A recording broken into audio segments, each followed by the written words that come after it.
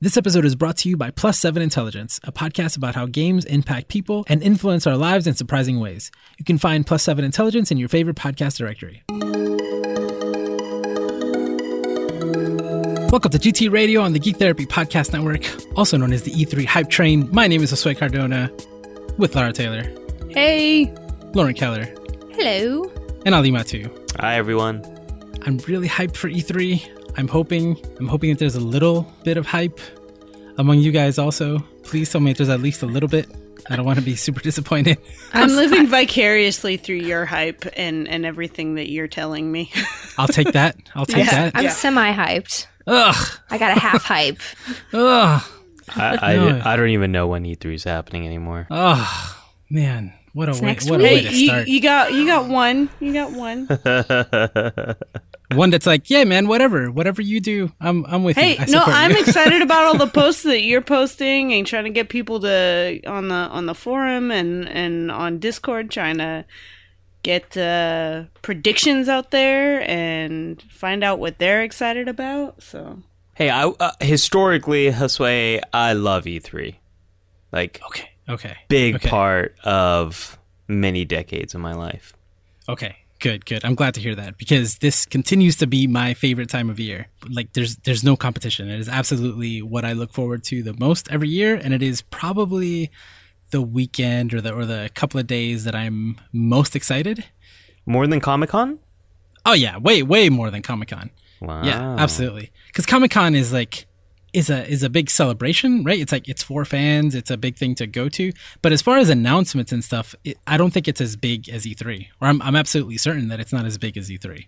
Yeah, because we get some trailers at Comic-Con. Yeah, about stuff that you already know is coming, and then you get to see it. But I think E3 that's what it's surprises. become more. Like, we've lost those big announcements. Now it's mostly, here's an ad for this thing you knew was coming. But the ad's also, like, available on YouTube now, so... Bye, as Lauren would say. To quote Lauren Keller. Yeah, absolutely. But yeah, for announcements, for news, for what's going to happen in the gaming industry, E3 has always been the place to be. It's Christmas. It is my Christmas. It's absolutely. Christmas for gamers. I was trying to think like how like a parallel or what to compare it to in other areas. Macworld from a time ago would be one. So sort of. So like for me, WWDC is kind of the start of my E3 week, right? It's always the Apple announcements, and then you get to see all the new stuff, and so that's kind of it. But like outside of the tech world, I was thinking. Now, bear with me. NFL draft, maybe. That's what I was thinking. I was thinking that if you're like such a fan that you follow college sports, and then you go to the drafts, and then you're seeing like because you know all the pieces at play, and then now you're going to see where they end up, and it's like a glimpse into what the future is going to be. Yeah, and you can look forward to what that person is going to bring to that team and what that might look like. So now with games, you're looking at, well, this game looks really awesome. I want to see more of that. Yeah, but that's exactly what I thought. But I think like only like the fans who are like so into it from, again, like college, because there's like you're familiar with the pro teams, you're familiar with the college students who are coming in, and then like you have all these pieces together. So like there's this huge gaming industry, and then there's lots of surprises, but there's still like a big part of the surprise is, oh, like that director or that studio did it, or that new studio is comprised of people from this other thing, or that indie game was made by these people and now they like, I don't know, all kinds of stuff like that. Super exciting for me. So is there anything that you guys are looking forward to this year at all? The Nintendo Direct. I love Nintendo, and hopefully there's some... That's Nintendo's E3 edition. I guess they have an E3 show, and then they have an additional Nintendo Direct. Well, no, they don't do press conferences anymore. They only have a video that they do. They've been doing that for the last few years. Okay, so it's just the Nintendo Direct then. I thought Nintendo Direct was like their new service, the Switch or something. I was what is this thing? Okay, so it's their briefing. Yep, exactly. They do some cool stuff with it sometimes. Yeah, but it's just a video. Like it's live on YouTube now, and then that's it. I mean, they broadcast it live. It is. It's always really good, and it's goofy, and it's very Nintendo, and it's always full of surprises. And the Switch is like so it's on fire right now. You know, it's doing so well that everybody's jumping on board. So they keep making all sorts of announcements, and you're like, well, I can't believe this is on Switch. But at the same time, if a game is announced and it's not on Switch, everybody's like, why isn't it on Switch? So it'll be interesting. Lauren, what's expected to come out or to be announced during the Nintendo Direct? Well, they're definitely going to show more of whatever the new Smash Bros. Game is. I'm super excited about that. Yeah. I hope they reveal some of the roster. That'll be fun. Then I'm not really sure what else they're going to do. I have, in my heart, I always hope that there will be more Pikmin games. Or perhaps a Animal Crossing on Switch or a Metroid game. I don't know. There's a lot of really good Nintendo stuff that's coming out, and I hope they put out new things because I love me some new IPs. It doesn't always have to be sequels. And they've been surprisingly good with new IPs since the Switch came out. So I'm actually for a few years now. So yeah, it's like lots of surprises from Nintendo, definitely. Has there been a Star Fox for the Switch yet? No. There hasn't. There are rumors of one. I always want just more Star Fox. Yeah. I don't think there was one on Wii U too, right? On the Wii U. There were two, sort of, technically, but neither was very well received. Oh, wow. But yeah. Star Fox 64 is what it's all about. That's right. Do a barrel roll. Yeah, there's some rumors for a new one. I'm excited about that. Yeah, no, Nintendo. Come on, Nintendo. Make me cry. That's how I measure if they're successful or not, if they make me cry or not. The briefings. They usually do. That's how excited I get. My phone usually blows up about like 5 minutes after a conference ends, and I get all this information from Josue, and I'm like, I can't process this. What are you excited about? Josue, what's the name of the American, the head of Nintendo of America? Reggie Fils-Aimé. Yeah, I love it when he's in videos and he does like weird Reggie stuff. Who doesn't love Reggie? That guy's awesome. I love that guy. I love how into it he gets. That's what I think is so cool about those Nintendo videos. I don't follow E3 super closely, but anyone who orbits Josue gets it somewhere from the Josue broadcast system. And whenever I see little clips of that briefing, it just really captures the enthusiasm of Nintendo, and I just love that. That's very infectious. Yeah, they're pretty goofy. They're goofy in the best way. I can't wait. I cannot wait. Yeah, and like overall, I'm excited about pretty much everything. Is there anything else that you guys are excited about? A little bit? Something you're hoping for? Is there any new hardware? Is anyone announcing new hardware? I really doubt that. Now, in the past 2 weeks, we did get a new Intellivision and a new Atari announced. Wait, what? Yeah. Don't worry about it. It's I don't think it'll make a big splash. But other than that, I don't think anybody is going to do anything like that. There was an announcement recently that Sony was talking about that the PS4 is at the end of its life. Mm-hmm. But yeah, they're not going to announce anything. I'm really interested to see what happens with the next generation of Sony and Microsoft consoles, just because of in the past, between the PlayStation and the PlayStation 2 and the PlayStation 3 and 4, there's this huge jump in graphical power, but at this point, it's not going to get too much better. Yeah, we've sort of topped out, and so I'm interested to see how they market a new console without relying on you'll be able to see individual eyelashes as their main visual aid for selling. I think that there's stages of a console generation, and I think what you just said is always one of those stages. How much better can it get? And then you see a demo for the next one, and you're like, "Oh, it could get way better." I didn't realize. Or you play the next generation for a bit, and you're like, it's not that much better. And then you go back and play something on an older system and you're like, oh, okay. Oh, yeah. Never mind. I did that with God of War. That didn't look blurry before. Seriously. I've been enjoying my SNES Classic, and at the same time, I can only play those games for so long because the graphics are so bad by modern standards that it kind of like hurts your eyes after a while to play those graphics on such a big screen. It's a little weird. Lies and slander. And slander. Yeah, Ali, what are you doing? Have you tried what are you saying? Sitting really close to the TV?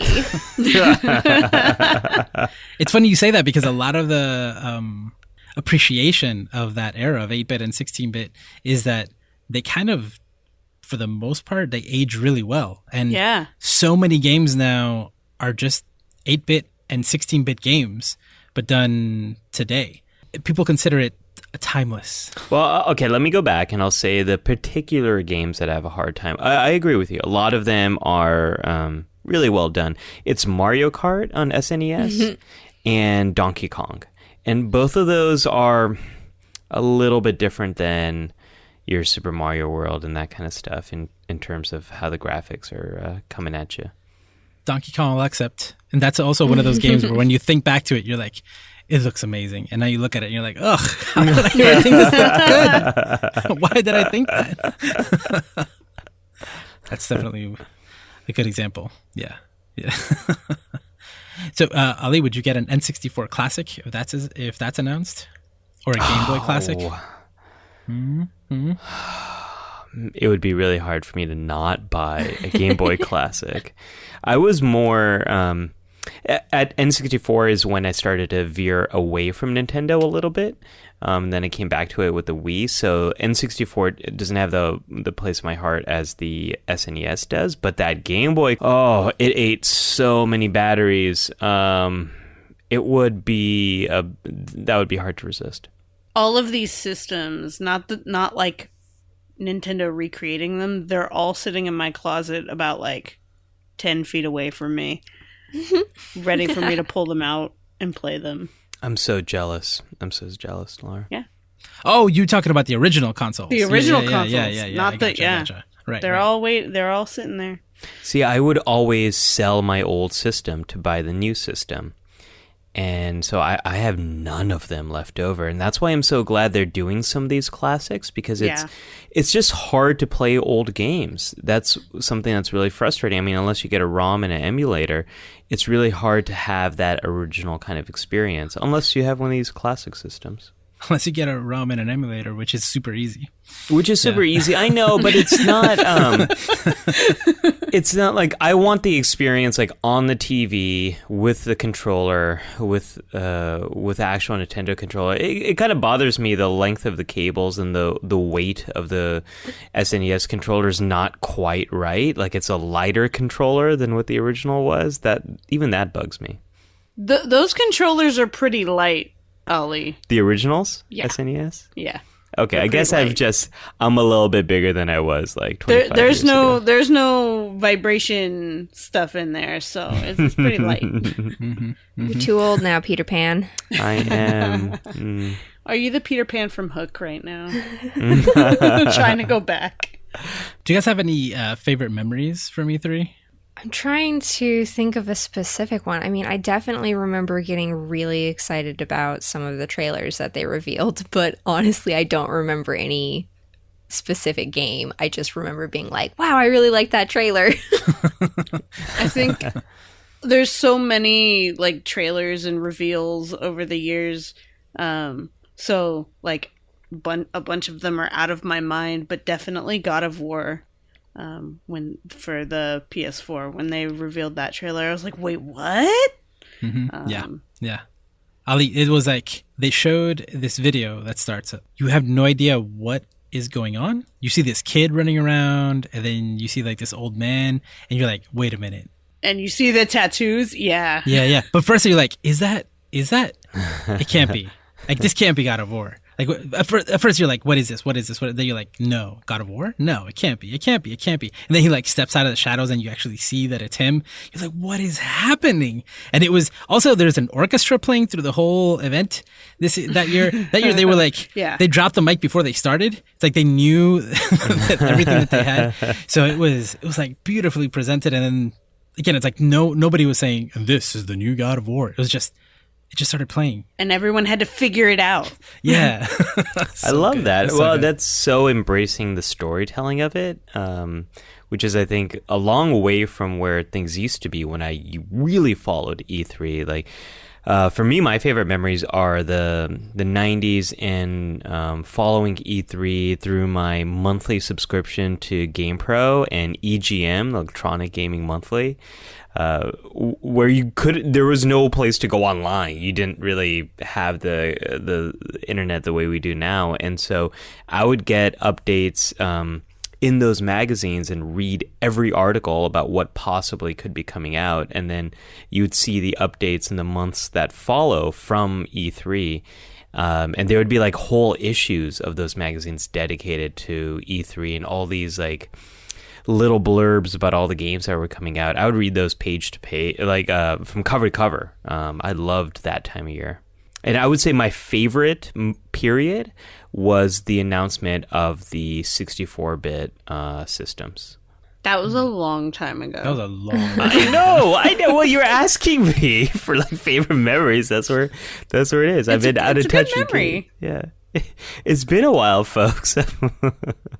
I remember getting really excited about the Horizon Zero Dawn trailer when it first came out and how friggin' rad it looked, and I have not played that game. No. I started playing that game, and then Breath of the Wild came out, Yeah. and I got a Switch, and I never finished it. I Yep. need to go back to it because it's so beautiful. Oh, well, Lord said something that makes me want to ask you all a question. Has there been stuff that you've seen at E3 that like looked amazing and then it like never even came out, or it came out and it really did not live up to your expectations? Yeah, that's like half to 3/4 of E3 every year. My favorite thing that drives me bananas is when you get like exciting new game trailer, like 3 E3s in a row, and it's the same game. They're like, "Hey, we're still working on it. Please don't forget us. We're still working on it. We promise it'll be out 4th quarter of a year." And I'm like, The "Oh Last my Guardian. god!" Well, there's another one that I got really excited about the trailer and didn't ever actually play it. The Last Guardian? Yeah, The Last Guardian. Yeah. Which took 10 years to come out. Final Fantasy 15 also took 10 years to come out. And it changed. It was originally Final Fantasy Versus 13. And then 10 years later, it came out as Final Fantasy 15. And technically, the game is still coming out because it keeps getting changed. And Kingdom Hearts 3, it's also, I think it's at 8 or 9 years since it was first announced or teased. Beyond Good and Evil. There's been like 4 or 5 revivals of that game that they show trailers, and then it's like, ooh, no, that got canceled. That got hard canceled. I wonder if they'll do another one this year. They did one last year, right? Man, this Yeah. year, we scrapped everything we did last year. Yep.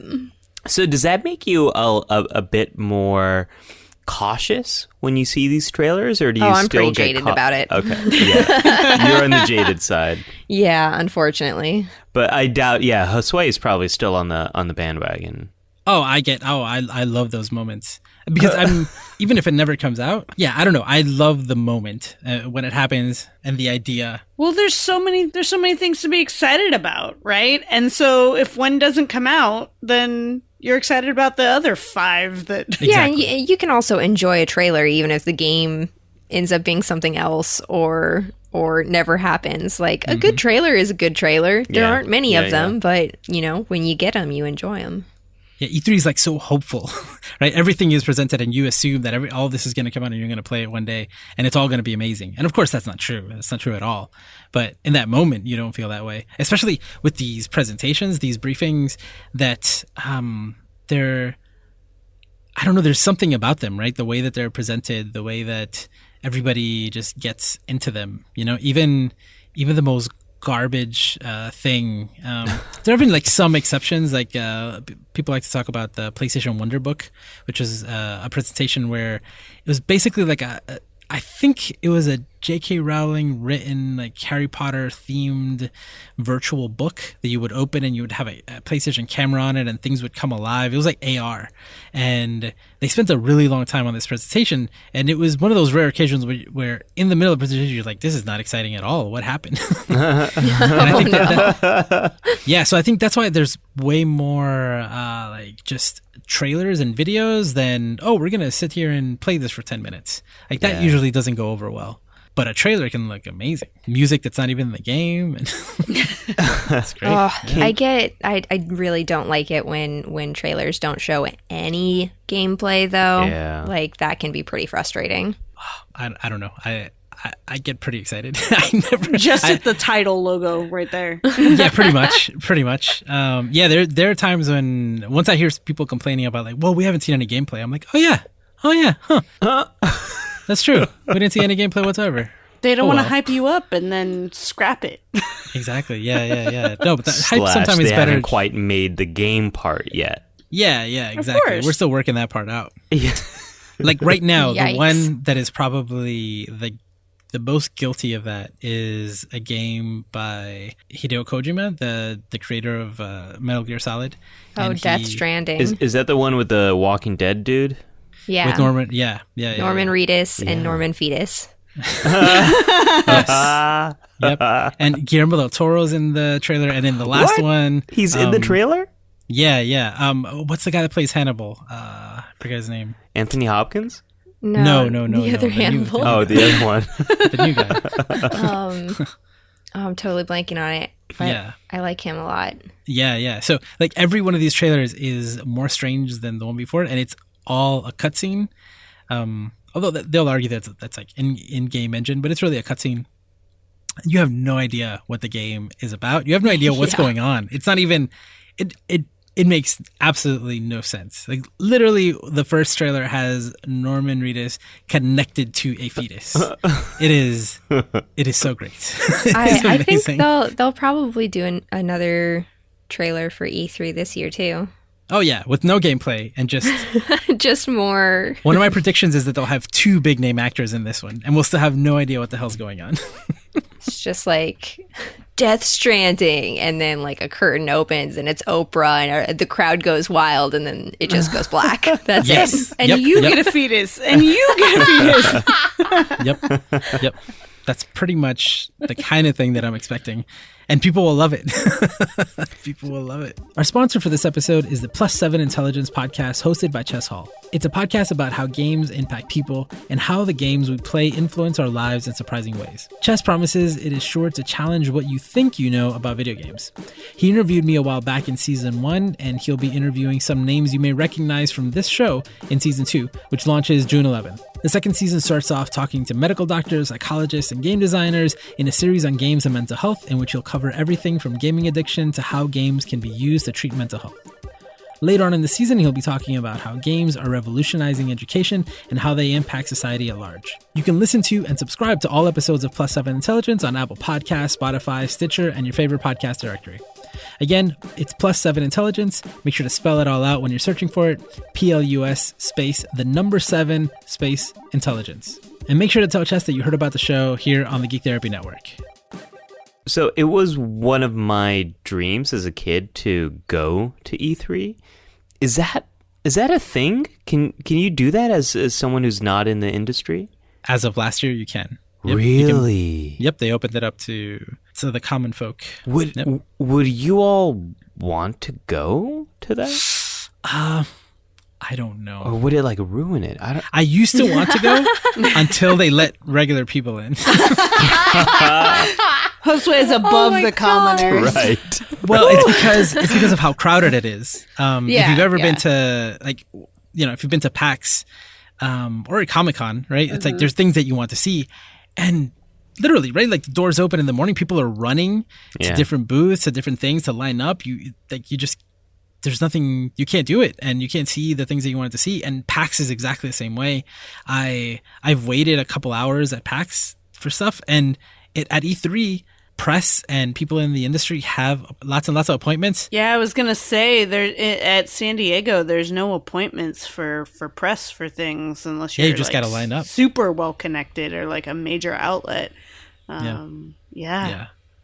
So a part of me would love to, but I don't think there wouldn't really be that much of a surprise by being there as much as there is. Like, I would love to go to the conferences. I would love to get tickets to each of the press conferences. I would go to all of them if I could. I don't care so much about going to the actual show floor because I probably wouldn't wait very long for anything. Doesn't matter what it is. Would you want to go to the Nintendo after party and hang out with Reggie? Maybe.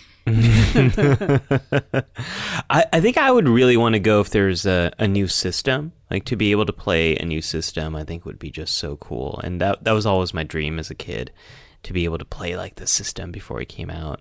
But I totally get you, Josue. It's once it's open to everyone, it's just so stressful and so difficult and much harder to be able to see or do the things that you want to do.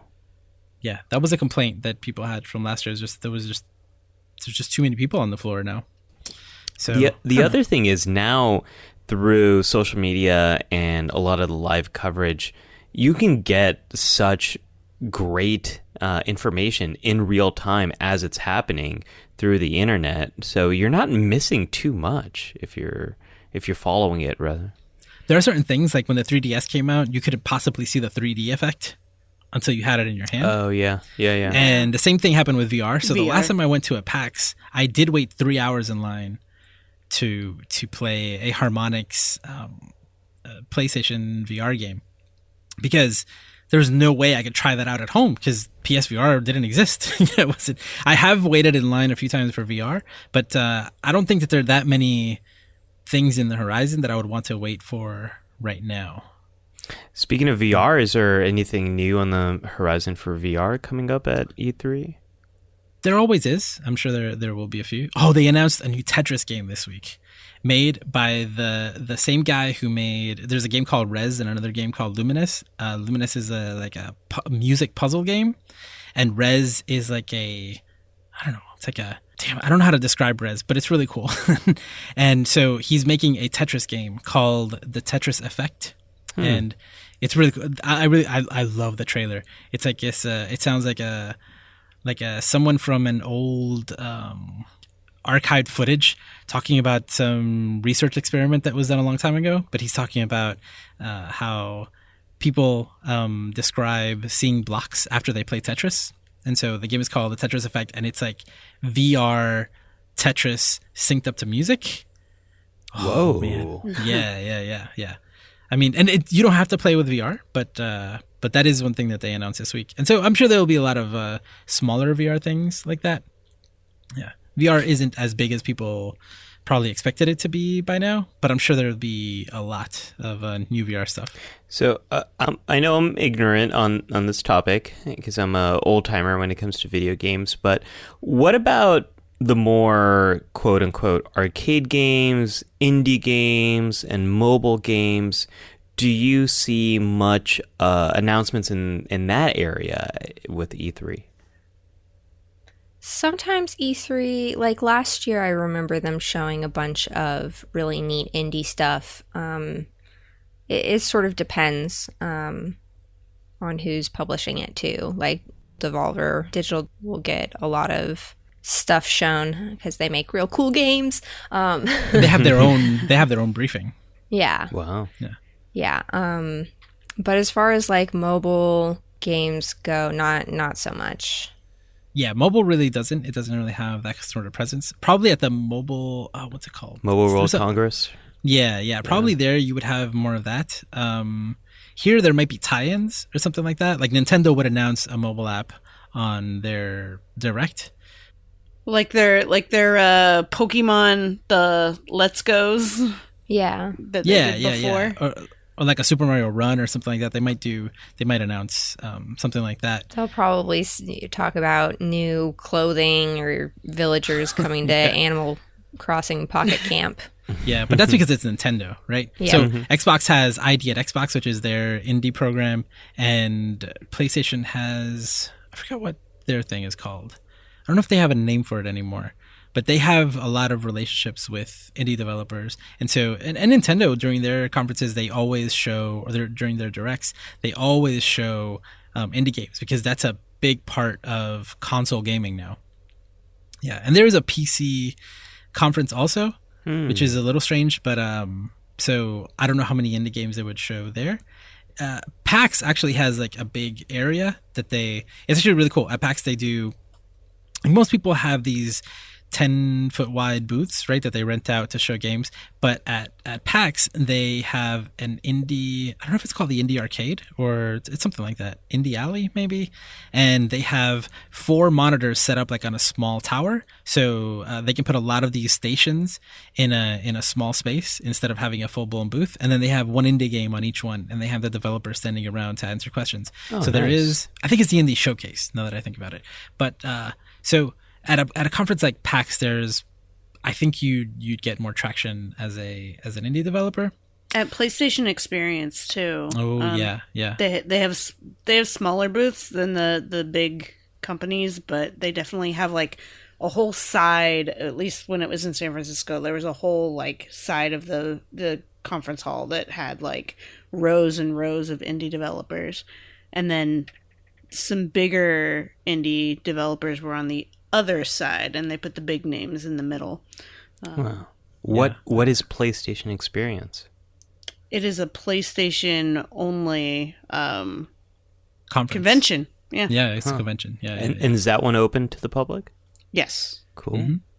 Yeah, they don't. I don't know if they make a lot of big announcements there or not, but it was really cool to be there. And a few years ago, when it was in San Francisco, and play all the games that weren't out yet, and stand in line to take pictures with Nathan Drake.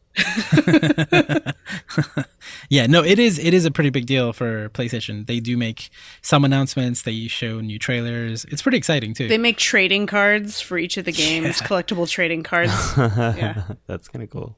Yeah. And like PlayStation Experience is one of those. It's more like a Comic-Con, right? It's very fan oriented. Yeah. It's a celebration, and I mean, even though E3 is a corporate event, it's a celebration for people who don't have to work there and who aren't, there. It's still a huge celebration. It's the one time a year when everybody in gaming really comes together, and I don't know. That's why I love it. That's why I love these events. Every time we talk about conventions and stuff like that. Hearing you describe it, Josue, it's like the Olympics of video games. Sort of. I mean, sort of. Yeah. That unity, that coming together, that's such a big part of this that never otherwise happens. And there is a lot of competition too. Yeah. As much as some people are like, oh, there isn't a console war. There's absolutely like they'll be like, who won E3? Yeah. Is it Microsoft or Sony or Nintendo? And I love it's always Nintendo. I love those articles so much. And I would argue that those things really matter, Like one thing that is happening. You know what else matters is media matters. Media matters. One thing that they're doing this year, it's like I love the competition, the showmanship. So this year, Microsoft said we're going to go on. I think it's Sunday night or Saturday, one of the two. They're like, we're going to do a couple days before, because they always used to do it the same day as PlayStation. And inevitably, like whoever has the best announcements that day, like you take up the entire news cycle, because that's it, because the next day there's something else. So Microsoft's like, we're going to have a 1 or 2 day lead on them and have the whole day to ourselves. And then Sony this year was like, okay, we're going to have our conference on Monday night like usual, but every day the week before, we're going to make a huge announcement. So like the first day was like, boom, Tetris, which could have been just a trailer during their conference, but no, instead it took up the entire news cycle on the day that it came out the week before, because nobody else had a big announcement. I love to see things like that. And, I love how cheesy the conferences can be.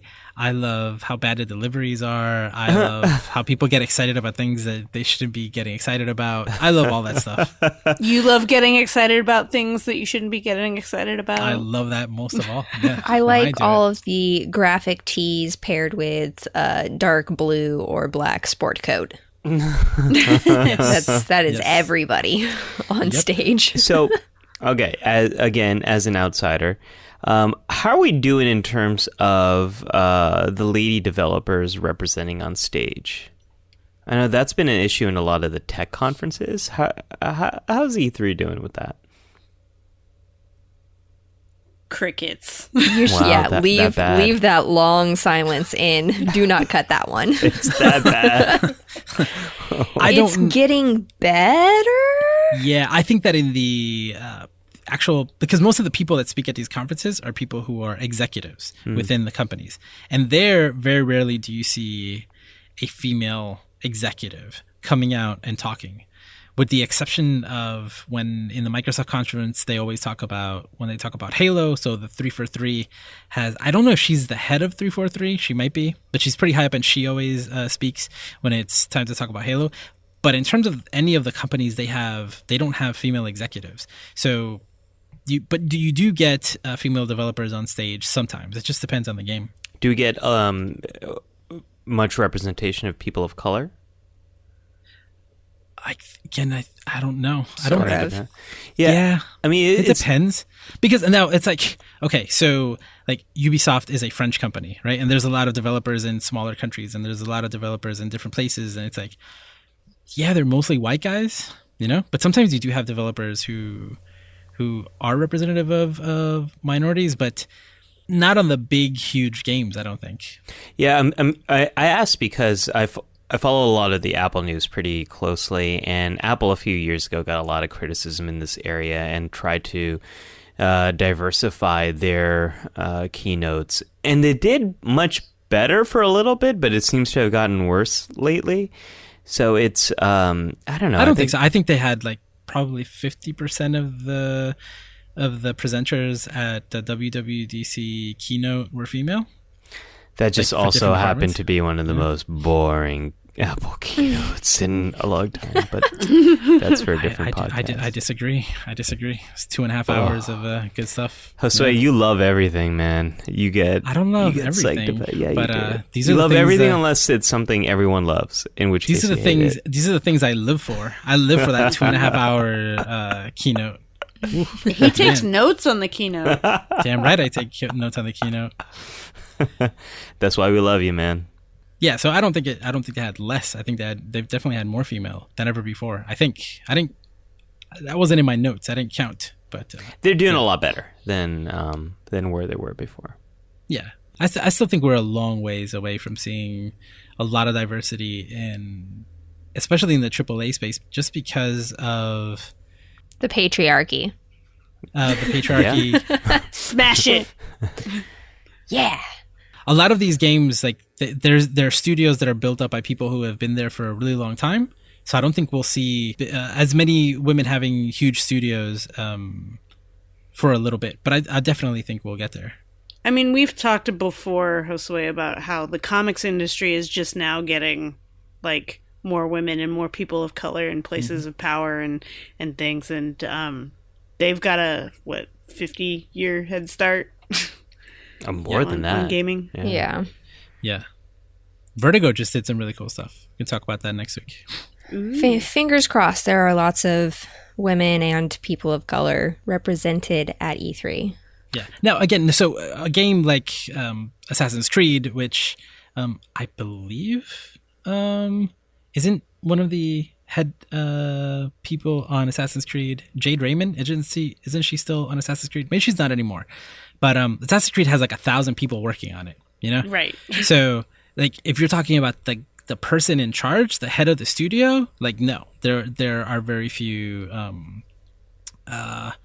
people who are not just like a white guy. But there are tons of people who work on these games, and I think there's a lot of representation there now. That's way better than it has ever been. As much as I care about this stuff, I think that most people don't. Kind of like what we were talking about last week. I think that it doesn't matter how diverse the pool of people that make the game is. That's never going to get as much attention as the main character or of the story or characters of the game or the person who's giving the presentation.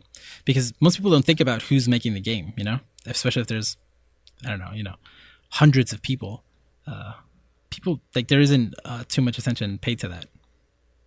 Not now, anyway. I'm sure there'll come a time when those conversations will be more prevalent, but I don't think they are now. As two women who love video games, do you think about this often, or do you see any change happening at all, or what are the areas that you think are the most problematic or hopeful? I have seen some changes, but it often feels like it's 2 steps forward, 1.5 steps back, which is tough to deal with sometimes. Just seeing women on stage being excited about games the way that we all get excited about games, I think is really important. And it's easy to be all like, well, it's the keynote speaker, it's the CEO or the COO, and that's who gets to talk. But I really think, given that most people aren't there in person, they're streaming this online, they are watching the YouTube videos, like that is the place where we need to start, seeing more diversity, because that's where it spreads out from. If I'd been a little girl and seen like a bunch of female developers talking about games that they were excited about, it would have made me feel less like a weirdo for being a girl who liked games. So that's kind of what I hope for the future, is that with more diversity, there will be more people who don't feel ostracized from this medium as a culture and a social group. I guess I have a lot of experience with not feeling weird liking games as a girl, but I grew up with a bunch of friends that I grew up a tomboy with friends that were boys that didn't care that I was a girl that liked games. And I think playing games and being excited about games and seeing that as I'm growing up. I like that you're growing up in your 30s. I'm growing up in my 30s. With diversity in games, I think I get excited when I see women or people of color creating games. I have friends that are in the gaming industry, and I'm really excited to see those groups and LGBT creators too. Absolutely. It's amazing to see that. And on the other hand, it's not something when I'm playing games that I really think about, and maybe I should think about it. I'm happy when I get a game like Horizon Zero Dawn where there is a woman that is the lead character and she's well written. And voiced by Ashley Birch. Right, exactly. My favorite. In the long run, as long as she's well written and represents a good depiction of a strong woman, I don't care who created the character, I guess. And that's one of the things that, like I said, maybe I should be thinking about those things. It's not something that until I hit probably my late 20s that I started, like, it wasn't on my radar at all. I just like games. I've never really had this issue of not being able to see myself, even in male characters, straight characters.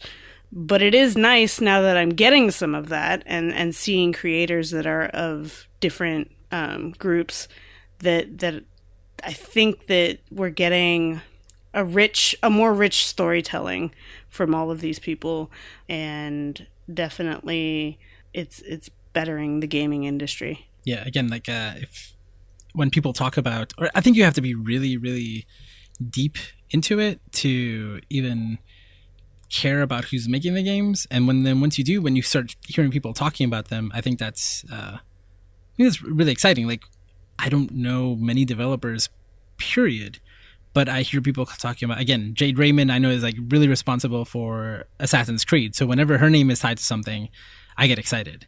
And Amy Hennig was a writer on the Uncharted games, which I really like. So she was going to be doing a Star Wars game. So I was like, okay, that's a big deal. Mm-hmm. Like, very rarely do I even know anybody's name who's making a game. Like, I'm excited if Miyamoto makes a game, or Kojima. Like, okay, yeah, I definitely want to see things from those people. And I think I think it's a natural evolution. Like, we're moving in a direction where we're talking more about the people who are making the games, at least at that high of a level, like writing the stories or being a director. I just hope in a couple of years, like, you'll have big name women to reference when you're talking about like, oh, whatever game that person makes, I will definitely get in there and I will buy it. I just shut up and take my money, Miyamoto. Like, there are so many big names that are men, and it would be nice if there were some women up in there too. Yeah, I can only think of 2 women like right now at all. Yeah. It's interesting that we talk about not knowing who like even wrote a game or like the higher ups. When you look at movies, who knows how many people work, thousands of people work on movies too. Yeah. All those names in the credits that you only sit through to get to the cut scene or the end credit scene. But we typically only know most of the actors' names and the director and the writer, and we get really excited about those people. But in a game, you may only know like the person who came up with the idea for the game. And even in a movie, again, hundreds of people work on movies, sometimes thousands, and it's just the director, the screenplay writer, maybe executive producer, and then other than that, just the actors. All right, so I want to start a new segment, but I don't know what to call it. Ali likes to name those segments for you, Josue. Yeah. So I'm putting it out here. So you guys let me know what you think. Alliteration is preferred, but not required. So I want to do something where we highlight some of the things that are going on in the forum. So forum facts. Nope.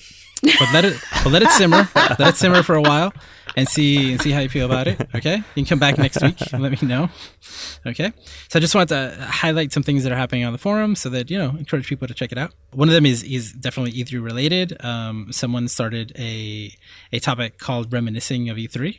So people are sharing their favorite E3 moments on there. I shared mine with videos and everything. It's very exciting. Lauren has one where she's asking about game deaths. What's that one about? So I am doing a qualitative research project for my class, and as part of that, what I was interested in studying was what characteristics or factors lead to a memorable game death.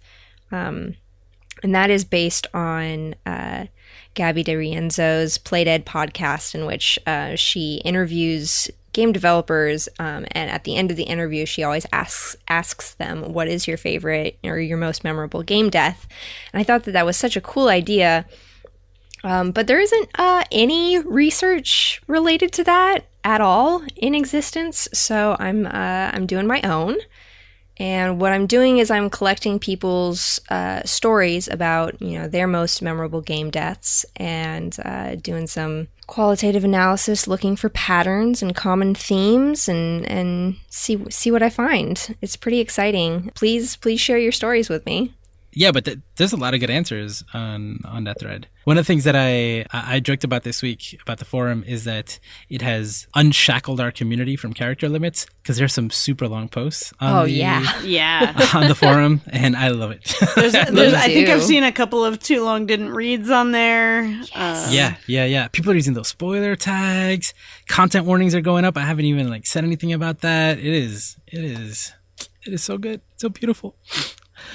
I love the forum so much. And then one of my favorite topics that came up this week was our friend Vars. He listened to our episode from last week, and he started a topic called "What is your geek therapy?" Because he was so excited about our geek therapy segment and the things that we shared. He wanted to share his own and hear what other people had to say. So I love that one. And, I love that so much. Thank you, Vars. What did he say? You got to check out the forum. Oh, give me a tease. No, go to the forum, man. You're the only one of us not on the forum right now, Ali. Plus, I also told you that people are writing really, really long things. I can't even summarize some of the stuff that's on there. And do it justice. Absolutely not. Yeah, plus, Ali, if you go and look at the forums, you might find that people are talking about you and saying nice things. Oh, you people are really nice. Thank you. Thank you, lovely people. I love you. You should go read what they say. I should read what they say. The problem is I'm pretty sleepy all the time. When I'm not podcasting it at work, I'm pretty sleepy. But I will look at some stuff. At least go and post on my thread about your favorite or your most memorable game death. Yeah, for science, Ali. For science. Okay, so thanks to Vars for that topic. Let's go into geek therapy for this week. Did anyone bring anything for the geek therapy segment, which is where we talk about something that was therapeutic in the most general sense, just made you feel good or helped you get through something this week? Lara, do you have something? Oh, I totally have something. My geek therapy for this week is the reason I was gone last week. My trip to Disneyland with my wife for our 3rd wedding anniversary. Josue and I have talked before on the show about how in my family, pretty much everything you do, every big event, it's Disney. Whether it's Disneyland, Disney World, Aulani. But are the old commercials based on your family? Totally. If not, I should be getting a deal. Yeah, for people who are very young and don't remember, there used to be commercials that were always like, big event, graduation, birthday, or whatever, we're going to Disney World. Yep. That's my family. And, I'm exhausted still from this trip that ended almost a week ago. I mean, I still loved it every minute, even the tough moments where things didn't go exactly as planned. And so I may be drained physically and exhausted, but emotionally, I've been boosted up and I love Disney and I already want to go back. And it's not going to happen until Star Wars Land opens next year. So I've had a pretty garbage week. Ooh. My car broke down, which is pretty awful. But no. Aside from that, I would have to say, honestly, this past week, my geek therapy has been the Geek Therapy forums. I've been checking it pretty regularly, and it makes me really excited when I open up the tab and my little picture up at the top says that I have likes or responses from other posters. It's really nice. I'm really enjoying it. I like that answer. Ali. Yeah, I think I have to go with WWDC. This is the thing that you said that was the most boring conference yeah. ever? It was. Okay. It was. All right, just double checking. I didn't get to my why it was geek therapy yet, though. So I'm a pretty big Apple fan from about 2003 or so. And it used to be that Apple had 2 Mac Worlds a year, and they had their WWDC. And now the only reliable thing is this WWDC, which is the developer conference. And it's always a opportunity for me to connect with some of my Apple fans, fellow Apple fans. We've got this thread where we go back and forth and we kind of debate everything and what it means and what does this matter? Does this not matter? So that was a part that was really geek therapy for me this week, was having this pretty active thread with about 4 of my friends debating everything about what was announced at that keynote and what it means and where Apple is and all that sort of stuff. That was a ton of fun. I love having those discussions with my buds. Where do you stand on tongue detection? I think tongue detection is cool, but I think the eye detection is a bit more impressive. You don't think it's a game changer? No, I don't think it's a game changer. No. I think the Memojis are cool, but it is kind of like a Bitmoji, which I also think is cool. And again, I'm the resident old man here. You are. Yeah. I think the more old you are, the more you like Bitmojis. I think that's a pretty strong correlation. Based on my parents, yes. Yeah, right? Yes, that's true. What about you, Josue? My big geek therapy this week has been Rock Band. I never bought Rock Band 4. I bought Rock Band 1, 2, 3, Beatles, had everything, but I never got Rock Band 4.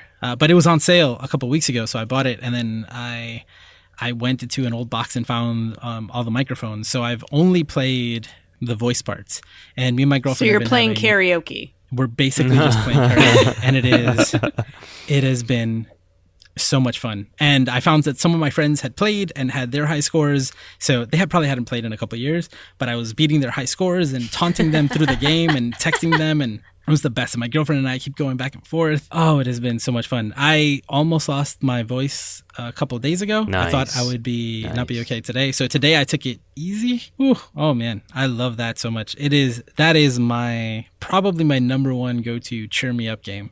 When I'm feeling down, I will play some Rock Band. What are your go-to songs on this Rock Band? So you can buy a lot of them. I think Oasis songs. I like Wonderwall. Like Wonderwall, nice. Don't Look Back in Anger are the only two I have right now. Those are the only two Oasis songs you really need to remember, is that?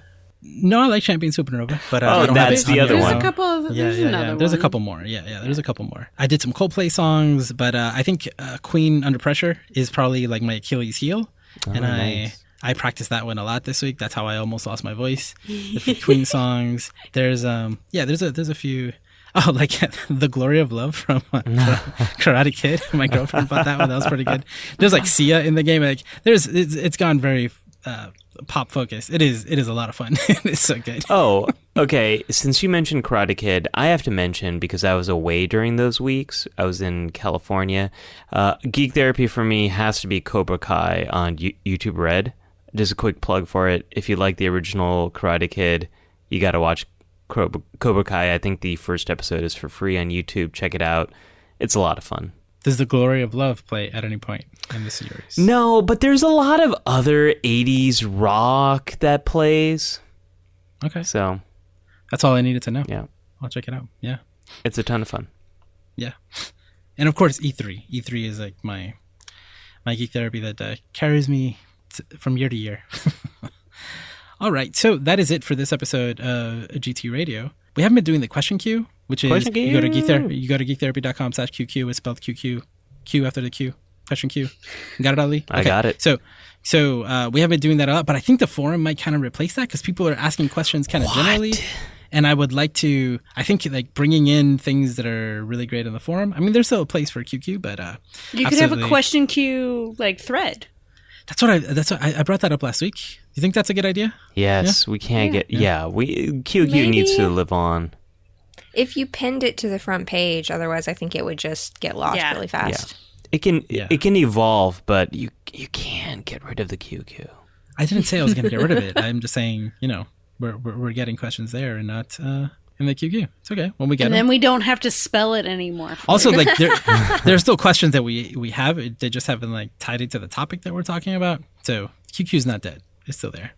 But definitely check out the forum at forum.geektherapy.com. Register. You can get badges. It's really cool. And you can read lots of good stuff. Oh, there's so much good stuff. Ali, we created a content corner category, which is where members of the community can share content that they've created. And someone did a rewrite of Star Trek Voyager from the perspective of like assuming that there was a mental health counselor on the Voyager. Yes. And then from this person's perspective and how it would have changed all of the events from that series. That is a really important perspective because we never see that on Voyager. The closest we see is people going to Tuvok for help learning how to meditate because they're having emotional problems. That is Voyager's only answer to any mental health concern is go to the Vulcan and learn how to repress your emotions through Vulcan meditation. So because they were lost in space with no counselor on the ship. Yep.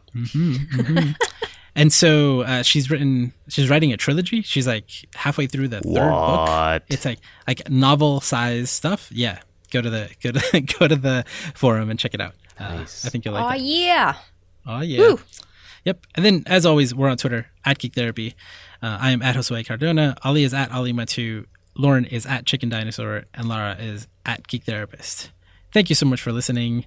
Enjoy E3. Oh, E3 is, we will be hosting it on Twitch all weekend long. So if you just want to chat with us there, absolutely check that out. And join the Discord too. We've got always some good gaming talk going on at the Discord. That's geektherapy.com/Discord. The Twitch channel is twitch.tv/geektherapy. Happy E3 weekend, everybody. And we'll be back next week. Bye. What's a Twitch? You've just listened to GT Radio on the Geek Therapy Podcast Network. For more about Geek Therapy and all of our podcasts, visit geektherapy.com. And for extra content, including our monthly book club and other perks, consider becoming a member of Geek Therapy on Patreon for as little as $1 a month at patreon.com/geektherapy.